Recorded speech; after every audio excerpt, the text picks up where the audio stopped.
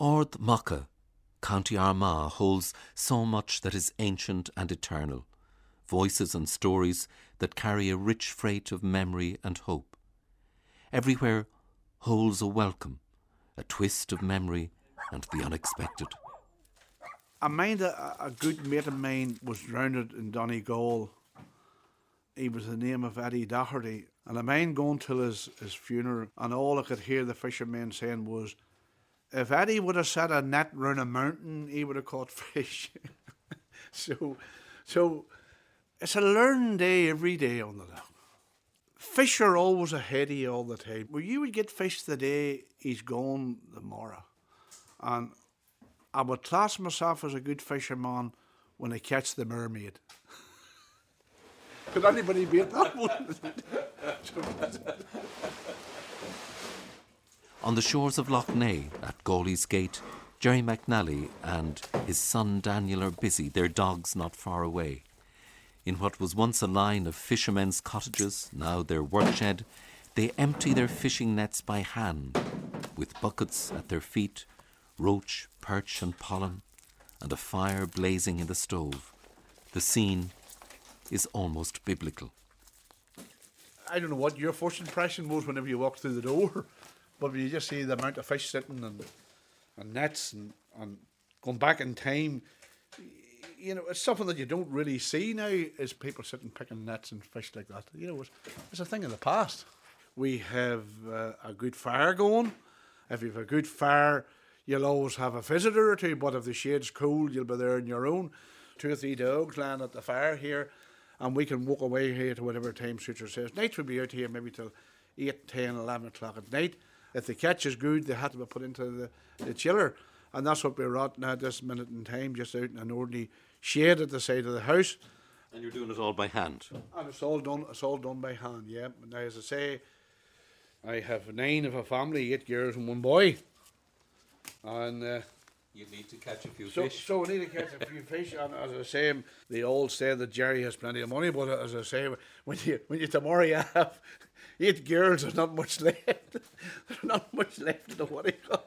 So as I say, so if only Daniel left the son, so he is following the same sort of footsteps. So now you'll never become a millionaire on it, but you'll always get a bit of a loaf on the table. Even if people think you might. Well, as I say, looking around.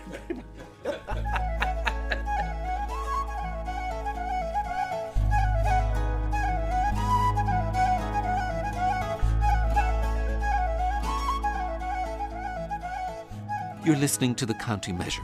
I'm Vincent Woods. We're making a journey around Ireland 100 years after independence and partition to get many measures of all 32 counties. We're looking at place, landscape and the people who shape their lives within these boundaries of community and county. In this series, I'm hoping to get a fresh understanding of each county and its people as we shape a radio atlas of Ireland.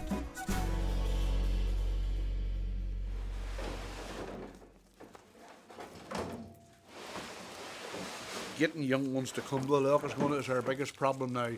It's a hard old way of living and it's a hard old life.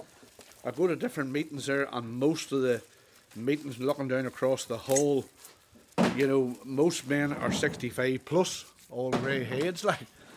They talked about the eel being of an endangered species.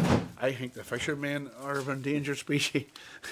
As I say, he's interested in it. And long may it last, you know what I mean?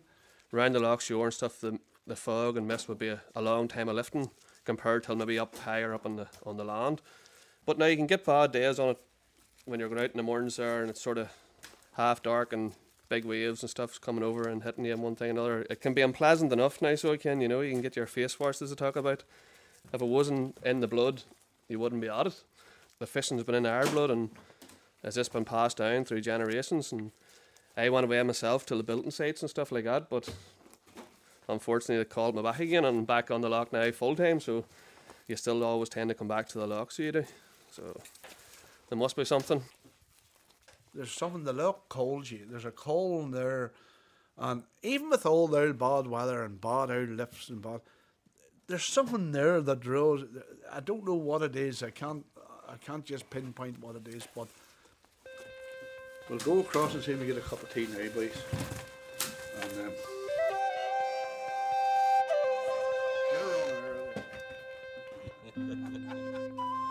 I was at a funeral one day and there's a woman getting married, and there's a man made him stand talking, and the man turned her and he says to the woman, he says to her, he says, "That's a bad old day, that, isn't it?" And she turned her and she says, "It's better than no day at all." How witty would you get? Good. It's a bad old day, he says. She says it's better than no day at all. Hey, boy, where does it put?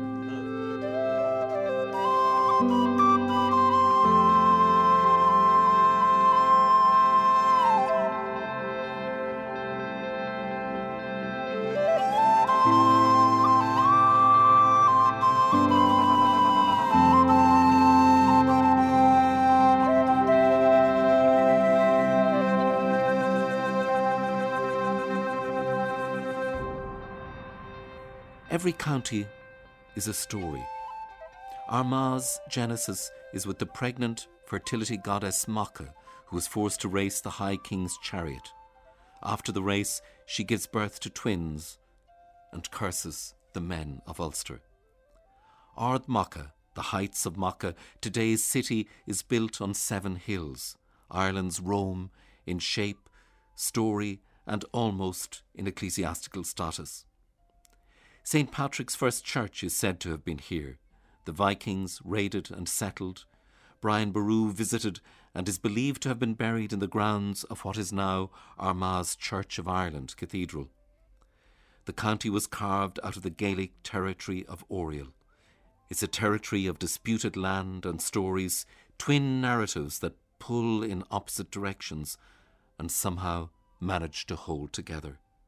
Twin spires in a cathedral city, twin traditions and conflicting loyalties that can't shake each other off, fated to live together.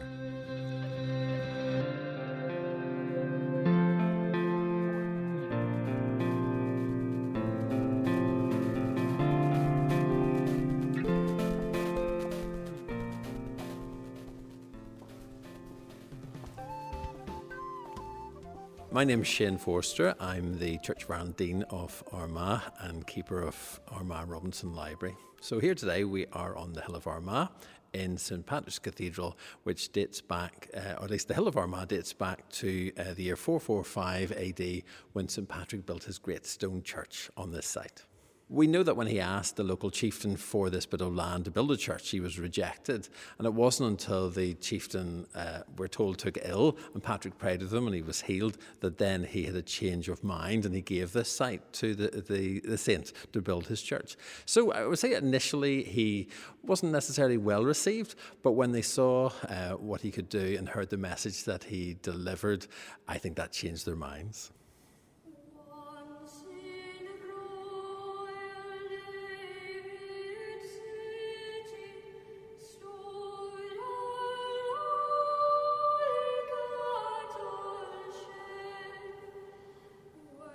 One of the former archbishops of Armagh was Archbishop William Alexander, who came here about 1896. His wife was the late Cecil Frances Alexander, famous for her hymn writing. She wrote "There's a Green Hill Far Away." But at Christmas time, we particularly think of her carol, "Once in Royal David's City." The carol which begins every festival of 9 lessons and carols the world out. Starts with a choir boy singing the solo first verse, the choir join in the second verse, and then the whole congregation unite for the time we get to the third verse.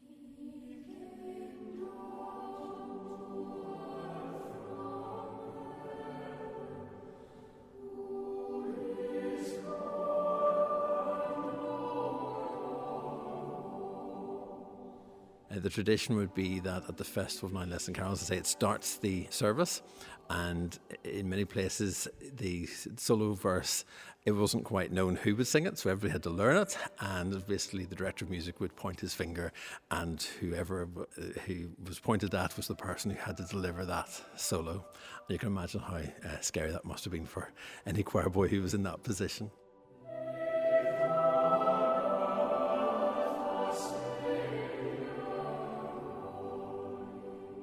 having grown up in a cathedral as a choir boy and I'm ordained, 26 years, to return in the last few years to be the Dean of a cathedral is, I suppose, my dream job in many ways, because of its musical tradition, because of the history. It dates back to 445 AD, so it's stone upon stone. A building that's been destroyed 17 times, but rebuilt every time. It was knocked down and attacked by the Vikings and plundered and so on. But the people didn't give up. They built again. And so here we are sitting in 2022 in a cathedral, a place of worship, with that sense that people have prayed in this place. They have sung in this place for centuries after centuries after century. So it's a very, very special place, a place where God is very, very real.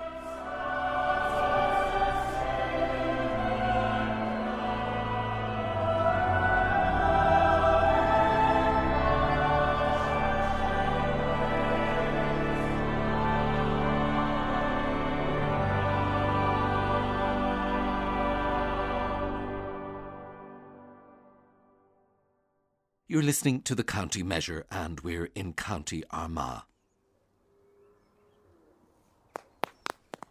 Daddy threw, Granda threw.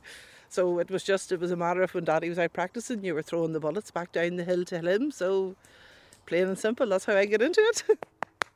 I'm Roisin Mackle, and I was the first Armagh lady to win an All-Ireland title. Sport is written into the spirit and culture of Armagh, the GAA as strong here as in any corner of Ireland. But the county also retains a sport almost unique to here and to Cork. Road bowling, or throwing bullets as it's known. Small steel balls are thrown along the country roads in matches which are called scores. In Tullysaran, not far from Owenmacka, Navan Fort, Roisin Mackle, champion road bowler, is out on the road to cheer on Eleanor Sweeney and Cleana Donnelly as they compete in the girls' Under-12 Ulster Championship. Kelly Mallon is the Armagh ladies' football captain. She's also won 10 All-Ireland senior championships at the Bullets. Road bowling is totally new for me. Kelly, you might tell me a little bit about how is it played? It is a very tense environment. Right, folks, let's get going. Under-12 final. You're on a road basically with a lot of people. You're throwing, but your team will have to show you whereabouts in the road to throw, and then you'll have someone signalling, whereabouts you want to target it to as well. Just straight, hard bullet, straight to them. Yeah. Straight into the heads at the back. Well, gives you the shot at the... As a spectator, you need to be reactive and move very quickly in case there's a shot that doesn't go to the... To plan. doesn't go to the expected target. Well, we have had a few incidents. I know Thomas, Roisin's son, actually broke his leg from it. Yes, Thomas, he was only 10, 15 maybe at the time. And it was actually my brother was throwing, and the bullet actually hit off a crack in the road and come scattering into it, and unfortunately hit him on the leg. Broke his leg clean in two. Come on now, Alan, let it go. Jim says the last one. Come on.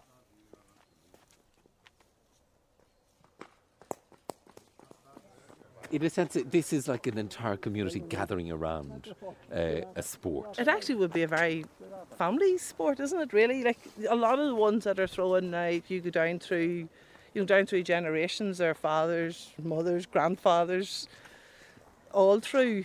Put it down to the mark now, Tina. Good score. Good girl, get out. Come on. Get out. All right. It's all right, Cleana. It's all right. Kenny, I guess there is a particular kind of skill needed for throwing, especially for this sport. Yeah, it's definitely very technique based. I know there's a couple of older folk that play the sport that maybe don't have the ability to run too much, but they have an excellent technique, so they're still really, really strong. Open up! We throw underarm.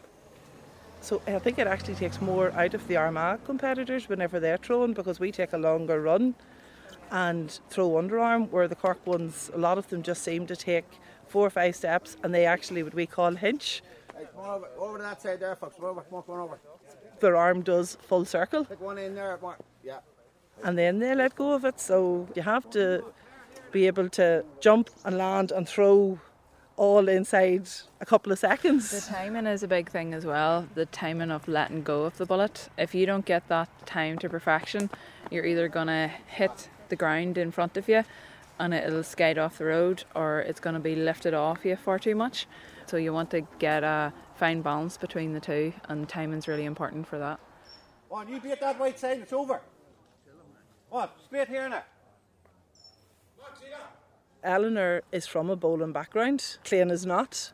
It will be interesting just to see. Oh, you've tried it. You've tried it. You've tried it. Hey! Hey! As you grow up, you're just brought into that competitiveness. It's in your blood, particularly with the GAA as well. It's kind of the same thing with the cultural element of things, tradition. I suppose family as well is the main thing for us. And if I quit the sport, my father would throw me out. So, I'm only joking. Well, You're also champion. Also champion, eh? Good on, Clayton.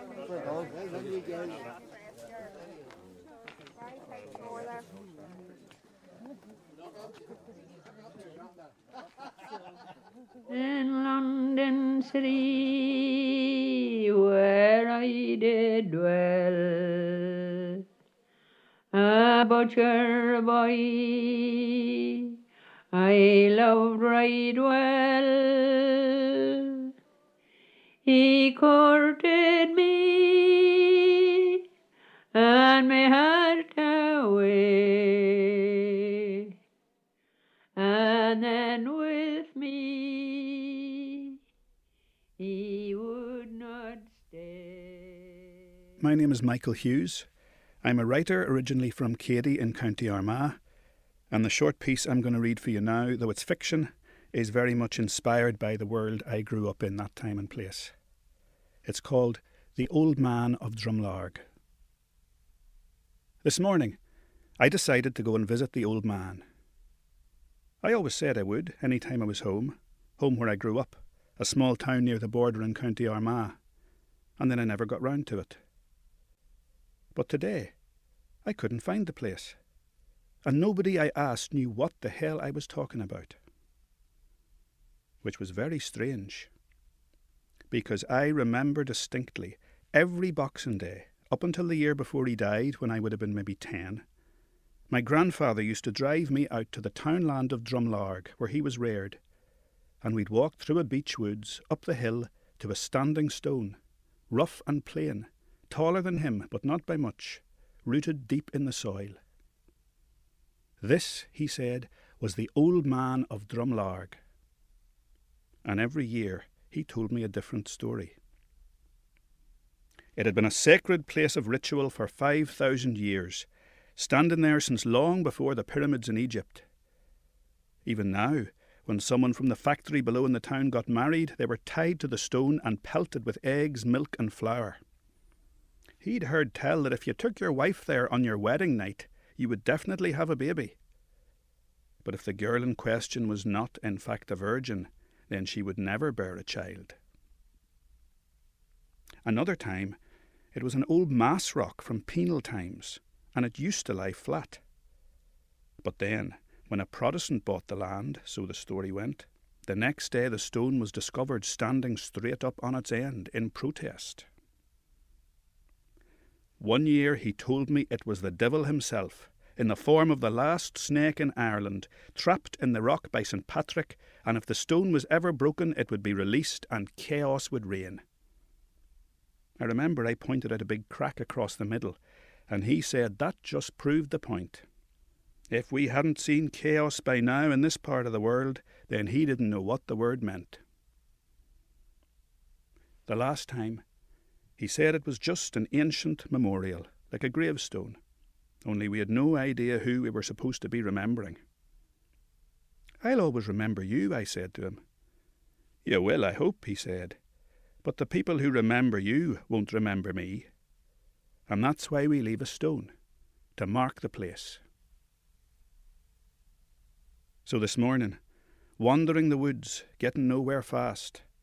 I had to wonder if the old man of Drumlarg was no part at all of the local culture or history or folklore, but just a private myth he liked to play with.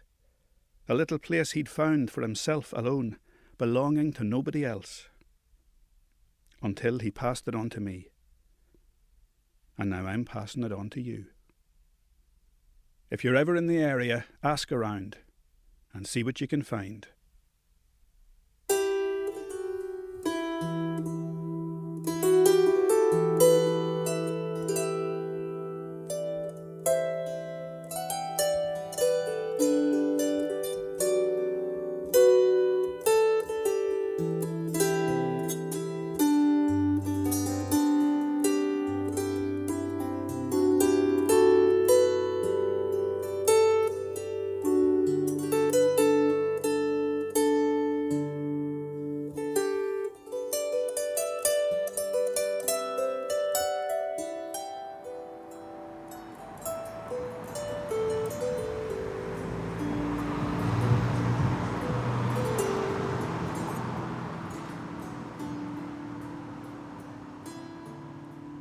In the dusk of Armagh City, close to St. Patrick's Pilgrim Way, you catch sight of a still life image through a faintly lit doorway. A man working in his small shop on Ogle Street, repairing shoes at a bench behind a low counter, his workshop set back from the street, boxes of shoes piled on shelves at the front. Shadow and light, and a solitary man serene in his work. The scene is timeless. The man, Liam Kerr, is a deeply respected and quietly essential part of this place and community. He has worked here for 30 years, continuing his father's trade and legacy.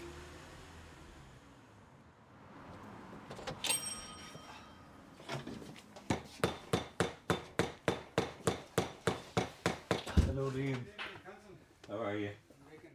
We could put a wee bit of solution on these here, and these wee heels are these set up to get this here done. This customer now, he'll be coming, I think maybe tomorrow or Friday for these cowboy boots. This customer's driving lorries in these boots. Lacks a wee bit of a heel. I bought these shoes a year ago, and they're slightly too big for me, and the heels need to be redone. You're getting down at the heel a wee bit. I tend to wear the heel. All right, they're very comfy. You see again, not you have these rubber soled materials where it's when they're built, when they're made, they're not made to repair. You know, they're made. They want you back again to buy another pair. That bench looks well worn. And that bench is there as long as ever I mind. So did you grow up then watching your dad? That was it. That was my stall there. So you stood and you watched, but that's all you got to do was stand and watch. It was a family of 5 boys and 2 girls, and I seem to be the one that ended up here. You just don't know what's going to come through the door. I have seen a vacuum cleaner coming through the door before, which we did do something with, just what it was now I can't mind, but you do get some strange requests. So we've got them straightened up a wee bit there. The soles on. They should be very happy with those now. So that'll be another few miles. There'll be another few miles Absolutely. in those.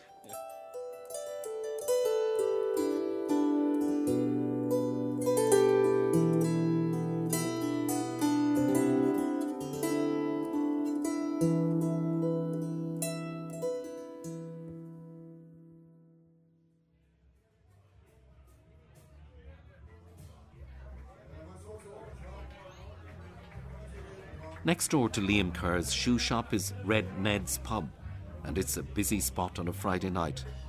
Malachy O'Neill is a third-generation publican here, and I catch him for a quick word about life on Ogle Street. Technically 2 doors down from the pub. It was supposed to be the original birthplace of St Malachy. Just up the side of the pub is St Malachy School, and just a stone's throw away to the left over there is St Malachy's Chapel. and there's a lot of Malachis. Nobody can pronounce the name. But Malachy O'Neill is a good Armagh name. It is all right. My grandfather actually came here just at the turn of the century, in 1901, to work as a messenger boy. I've been pulling pints since I was 12, here full time since I was 21, and just when I was 28 I got married, and my father died 3 months later, so he was only 65, and I was just born in 67 in June when the troubles just kicked off. Obviously, growing up we were inside what was called the control zone. All the barriers in our area were locked at night at 6 o'clock and weren't open again until 7 the next morning. Sunday they were closed all day. It was very hard even for us to get a car out.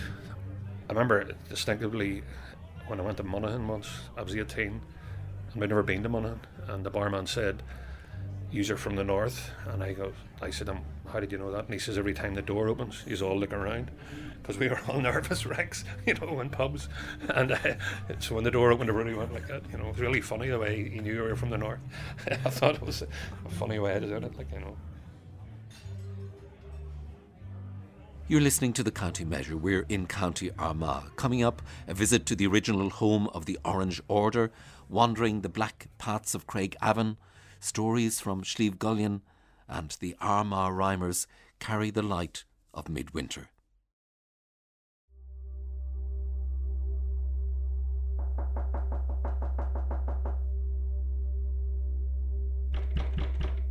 You knock at a door in Armagh and enter a terrain of myth, a ritual performance of conflict, death and resurrection. Open the door! Open the door and let us in! Run, the king of all birds. Open the door and let us in! There was a thread on Twitter of the things that terrified you in an Irish childhood, and we were second only to Oliver Plunkett's head. Open the door! So many people, especially of my generation, their first thing when I say I work with the Armagh Rhymers is, "Oh God, I remember them coming into school, I was so scared."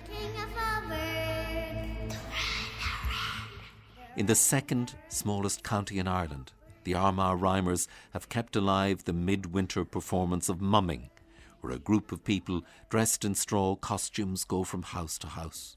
A captain, two heroes who fight, a male and female fool, and various others, carrying with them music, good cheer, and just a faint edge of disturbance as the year's light shifts and turns towards spring. As I was going to Lisbon, I met a wren upon the wall. I took me stick and I knocked him down and brought him back to Carricktown. Have a little box under me arm, under me arm, under me arm. Have a little box under me arm, penny or tuppence will do you no harm. Well, you're looking past the masks here. In the corner you have a dragon mask. This is St. Patrick here, right? You can see the snakes and the shamrocks, right? This is Finn McCool. Oliver Cromwell with his long and copper nose. This is a straw bull. That's made of straw, twisted. Dara Vallely points out a number of straw masks used by the Armagh Rhymers, a theatre group of traditional mummers he founded in the 1970s. Dara is at the Rhymers' offices in Armagh City with the director Anne Hart and their programme manager Claire Jennings. St Stephen's Day, Boxing Day or Wren Day is the day most closely associated with the Rhymers and the tradition, and the Christmas Rhymers is really groups of neighbours dressing up in these fantastic costumes and straw hats, and all handmade, all things that they had around the home, nothing particularly exciting about it, just to look as crazy as possible and to suppose disguise themselves so that there was a bit of mystery, and they went from house to house knocking on the door. They would have been let in to perform on the kitchen floor. They would all have had their lines, their characters, their bit of poetry, maybe a song or a dance. Well, this is a poem by John Hewitt, which catches what we've been talking about, the importance of the Christmas Rhymers. It's an old woman remembers Ballynear, 1941, and she's reminiscing on past Christmases. The Christmas Rhymers came again last year, wee boys with blackened faces at the door, not like those strapping lads that would appear times before, to act the old play out on the kitchen floor. At war work now, or fighting overseas, There's hardly one of these that will be back here anymore. It's brilliantly theatrical, isn't it? I mean, the sight of a group of men and women dressed in straw with tall masks, and they become very, very tall with all the gear. There's the traditional mummers play, which takes the form of good versus evil. It's a tale as old as time. So there's good and evil. Evil kills good. They call for the doctor. The doctor brings good back to life. Are there particular characters associated with the Armagh tradition, with the Armagh rhymers? Generally, St. Patrick would be there. You'd have a lot of the heroes of old Ireland would be there. Somebody told me the other day, what you didn't know, that during the war, the Second World War, Adolf Hitler appeared in some of the plays as Beelzebub or Devilled Out. Appropriately enough. The part I do is Dr. Brown, you know, but in the recent play I also do COVID-19. Look out, look out! COVID-19 is about. I'm after your fingers and toes. And all through the night, me, the little gay sprite, I'm working where nobody knows. COVID-19 is me name. This is an art too, Anne, isn't it? I mean, what you do is an art form. It is, and I think maybe the unique thing that the Armagh Rhymers have done over the past 45 years is they have brought this folk tradition, this art tradition out to the people. And the first thing that inspired Dara all those years ago was that he would bring Catholic and Protestant schools together in shows that they would be able to participate in. And in fact, they were the first group to do that in the north. The king of all birds of Stephen's Day was caught in the first. Up with the kettle and out with the pan. Give us a penny, give us a penny, give us a penny, give us a penny, give us a penny to bury the ram.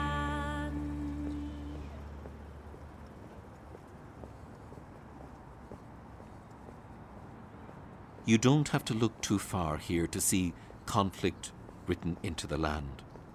Signs in Lurgan saying the Belfast Agreement is broken, the deal is off.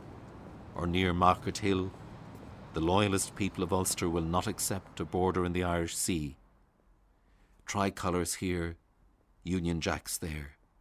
Two teenage girls on the street in Armagh deck our microphones and recorder and gleefully call out up the Ra as they pass us, laughing half defiantly. The moment has an odd mix of humour and clear intent, an unrecorded statement that merits recording. The room was a committee room for use by ourselves, but people were coming to us to say, look, we've never saw the inside of an Orange Hall or a lodge room, so we tried to set the room up the way a lodge room in an Orange Hall would be. Armagh is at the heart of so much history, ancient and recent. What I didn't know is that the Orange Order had its genesis here, at Sloane's house in the village of Lough Neagh, now a cafe and museum where visitors can sit in a replica Orange Order branch meeting room. And it's where I meet County Grand Secretary Roger Gardner and Sloane's house volunteer Leslie Bell.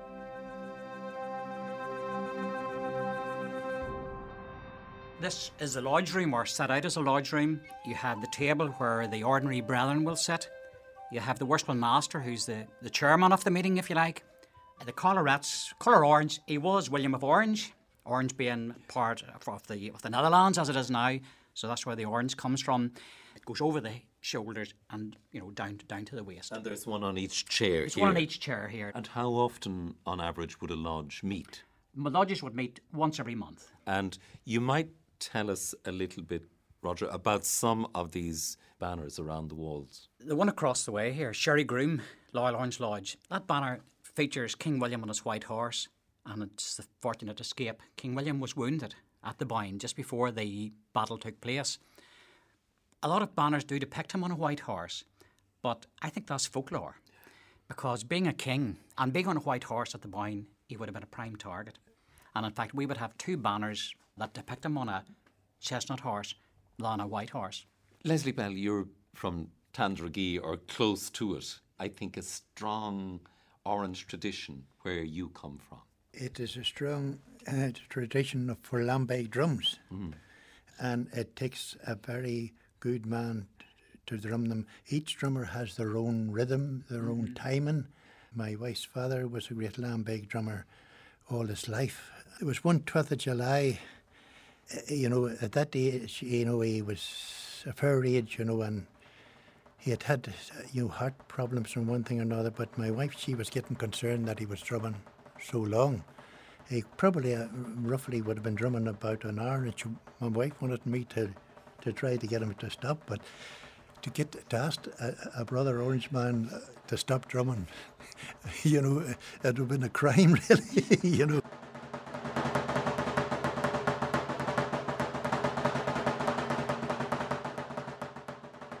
And is the 12th of July still, the big day and the time around that? I mean, is that still a really important time? I mean, County Armagh is the biggest 12th demonstration on the day. We have 150 lodges, 11 districts, almost 5,000 Orangemen, and approximately 60, 70 bands, plus maybe as many lambeg drums, 60, 70 lambeg drums on parade. People come together, have a picnic, and there'd be a religious service then, and then the parade would make its way back. Years back, away in the 50s and 60s, there wasn't the entertainment and things that there is now. That's right. It was a social occasion for families to meet on the 12th of July in the field and get together and one thing or another. It was good then. Roger, I wonder how you feel the Orange Institution, the Orange Order now, draws in a broader remit of community. I think within this past 20, 25 years, it has opened itself out more to public scrutiny. The symbolism, the history, the culture of the institution. And I suppose what we've done here in Sloane's House is part of that. The door is open to everybody.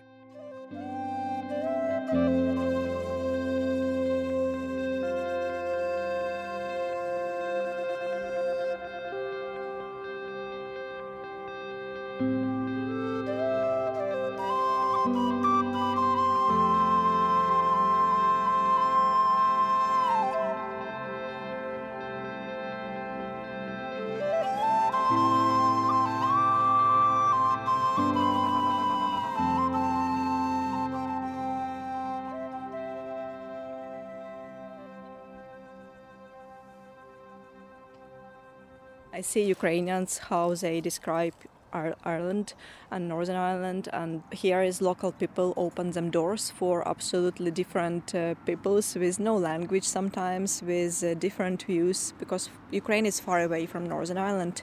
Local people understand the situation because it was here as well. The open doors of Armagh are something the Lurgan-based artist Katrina Zajcik also speaks of.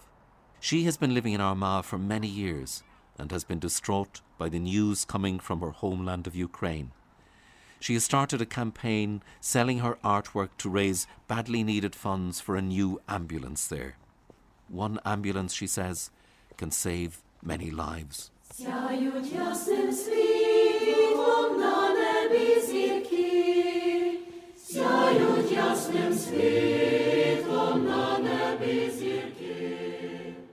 I don't just paint in one style. I love to try different things, to play with colors, to play with shades, and I do abstract paintings because people can see what they would like to see.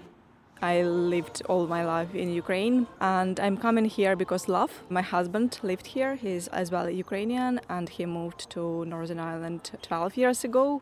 Christmas holidays, Ukrainians going to houses and sing them carol songs, and then people in the house need to give special kids sweets or money, but you can't just come in and give me money, no, you need to do something for it,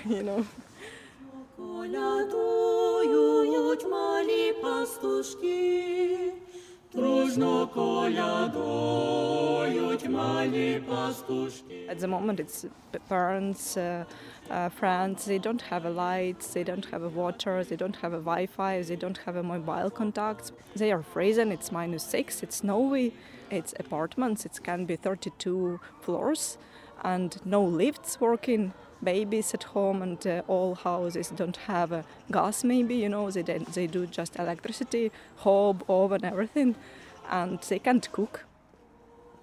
No, nothing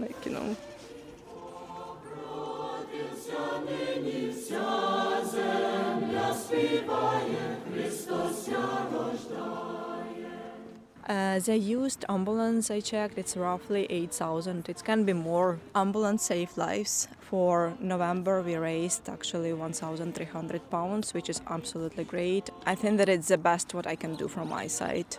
What it will be, even if it will be one life saved, why not? Why you don't do it?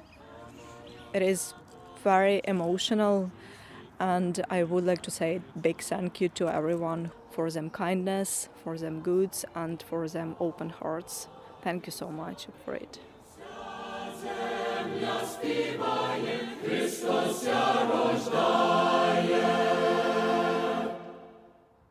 You're listening to the County Measure, and we're in County Armagh.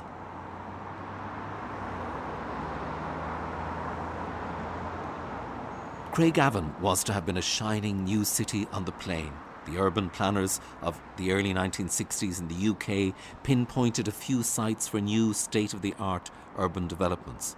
The land between Lurgan and Portadown was one, and the place that eventually became Craigavon was envisaged as a bright new place with jobs and industry and new houses and flats and a population of 100,000. It never really happened.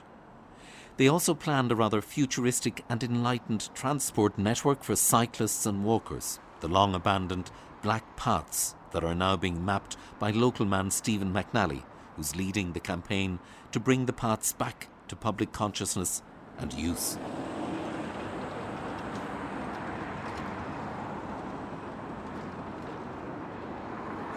The strange thing, you're just looking at. It's just cars. Yeah. It's just all cars. Oh, yeah. It's a very odd place, and it's like some sort of J.G. Ballard book. It's quite cold. But then you come up onto the paths, and this is where the people are, on the black paths.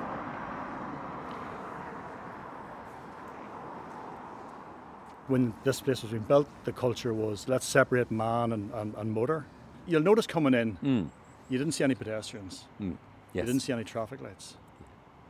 Right? You didn't see any pedestrian crossings. So there's nothing to stop the car, to impede the car. Everything's about facilitating the car, and that's what Craigavon is all about. So from Portadown, the whole way to Lurgan, that's the new city. Welcome to the future. This is our version of the future. This is what the future was supposed to look like. It was just to facilitate the car. That was the utopia.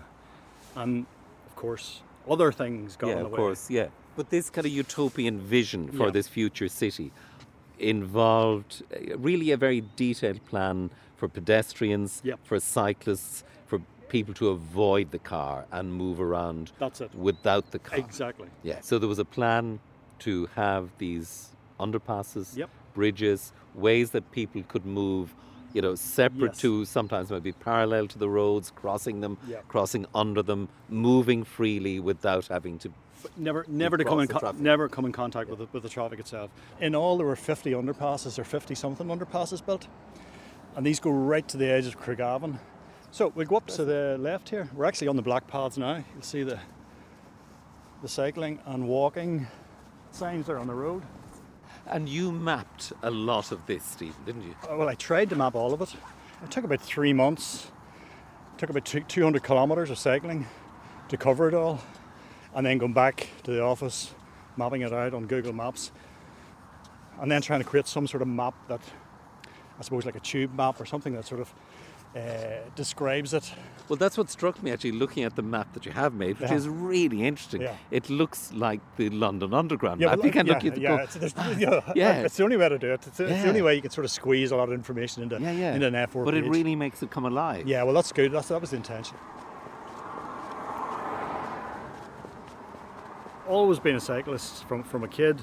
Didn't start driving until I was sort of mid-20s, so the bike was always my sort of main way of getting around. And if you come to Craigavon as a kid, you've always there's something odd about it, something strange about it. You'd see these paths sort of disappearing, these sort of rabbit holes. So it was always this, what is all that about? So I suppose that's gone back to when I was a kid. About 15 years ago, I started a social enterprise, a not-for-profit, called Cycle, CYCUL, for cycle culture.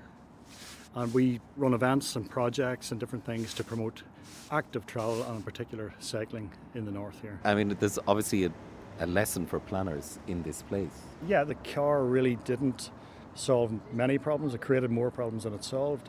there's an alternative.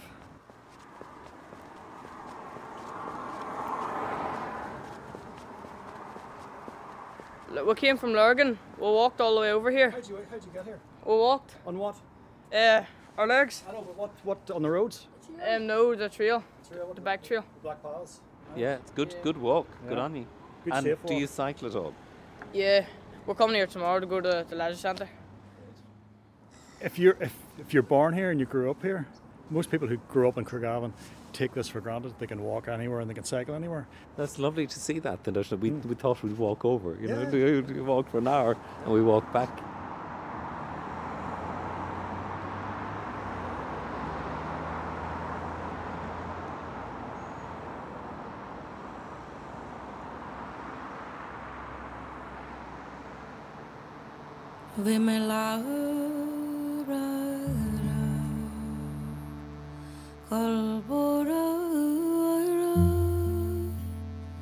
Is hastam sparvanas contel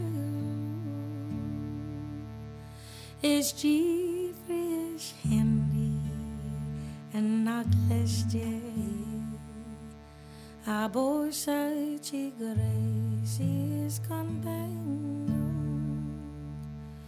Shida chance paravan Goromea plaidal Snarren målet herskid Shidarchen yeshen Narlakshil Garavilla bari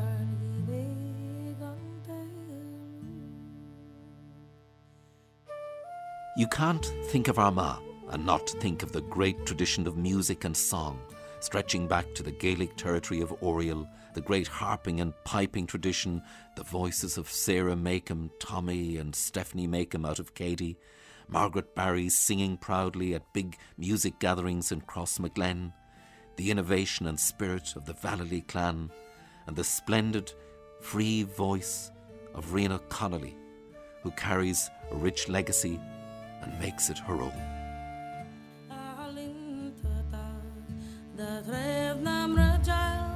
Nagdanyin sugrulat snak nanyin ran bin ror shutenta ran shulger nervin falsha satan dagakalaram nakminula karagin esmel is pluran nervin smagrust sala churchan nakmin shiftota smarna dor shutenta Naravin falcha siglan na will mashan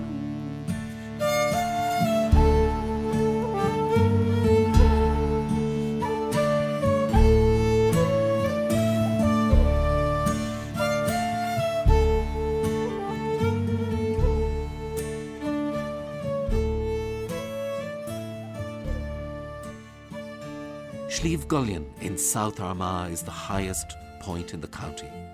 From here, on a clear day, you can see to Antrim, Dublin, Wicklow. This is the territory of Finn and the Fianna, Cuchulainn, and a wealth of tradition. Crossmaglen and Collyhanna are close. Brian Hoy has people on both sides of Sliabh Gullion. He's one of a small group of people who gather in Bridget Brady's Chochmalin. We're sitting right at the bottom of Sliabh Gullion. We're farmers and it's a farming landscape. And that's worth thinking about. 6,500 years of farming history in this area. In Chochmalin, an old byre converted into a community caileying house in the village of May, I meet Bridget Brady, who opened this door to past and future, determined to honour this unique place and its people. Chochmalin is converted from an old byre that was built to house maybe 6 cows in the 1960s. The walls are well decorated. You've painted little slogans on, tell me a story. There are many rooms in my father's house, different corners dedicated to different people's memories. I have a lot of artefacts, as you can see in here, that friends donated me. And a cousin of mine gave me this. It's the urn on legs. And I said, Rosaleen, for all the world you would think somebody's ashes were in the urn, and I put it beside the fireplace. You know, when we started here, people got it hard to say Chuck Malin. Written in Irish, they would say Teach Malin, and they said, well, Chuck Malin. We were in Chuck Malin's the other night, was a great night. So anyway, for crack's sake, one night somebody brought it up again about the urn, and I said, oh, that's old Chuck's ashes in it. So lo and behold, the next morning I happened to be listening to Benny McKay on the local radio station, but wasn't he telling the story about poor Chuck that had left Killeavy? He played football for Killeavy, went to Australia and was lost, but now we have his ashes back home in Chalkmalin to commemorate him. I made a beeline up to Benny. I said, Benny, but you know, that's only a fictitious story. It's not true. He said, let it go. He said, so there we had our title for the Chuck Malin.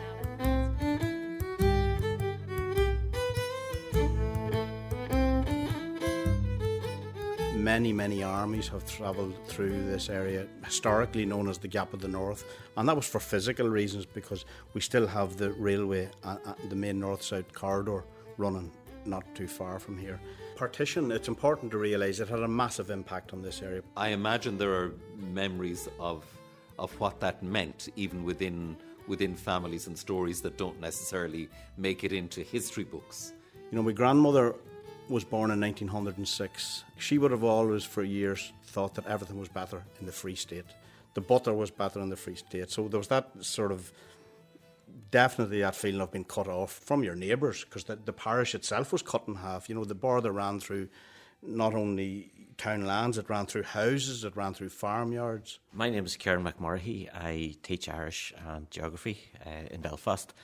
My grandfather was born in 1911. He was born just over what became the border in the townland of Aden-Tubber in County Louth. Suddenly, within his childhood, somebody just plunked an international boundary between where he was born and where most of his family lived. And suddenly, you know, that trip to see your grandparents, your aunts, your uncles, you had to cross an international boundary. And everything that went with it was, whether it was soldiers, whether it was customs. I'm a hill walker. For years, we couldn't go onto our own hills here because of British Army watchtowers. It was normality for us, but it wasn't normal. Helicopter gunships, 3 at a time in the air, wasn't normal. I think it's fair to say in the South Armagh area, there's an aspiration for the border to be gone in all its guises. Bridget, I'm sure you have memories of great nights in here. What were some of your most memorable nights here? Well, as you can see up here, we had President Mary McAleese visited us in 2009, and she wanted a little flavour of all that we do in Chalkmalin, and she did not want to leave. She stayed for the tea. She stayed for the tea, and she would have stayed on, only her entourage insisted that she leave. That happens. That happens to the best of us. A great sign. That was a great sign. I think it must be nearly time for tea. You're very welcome. I have a wee story about an urn, and I was told this by a man who actually is the star of the show. He was in his younger years a bit fond of a drink. As a young fella himself and a friend were given the task of going to England to bring back a great uncle's ashes who had died, bring him home. And the two of them got on the night boat from Liverpool. They did what they did. They started drinking, took far too much. Came round the next morning, docked in Belfast, couldn't find the urn. Couldn't find it. And I thought, Jesus, we're given the money to go to England and come back with this urn. We can't come home without it. So they went up to O'Kane's in Belfast, one of the undertakers, and they said, can we have an urn? And they brought out this urn, that'll do well. Then he says, would you have anything to put in that?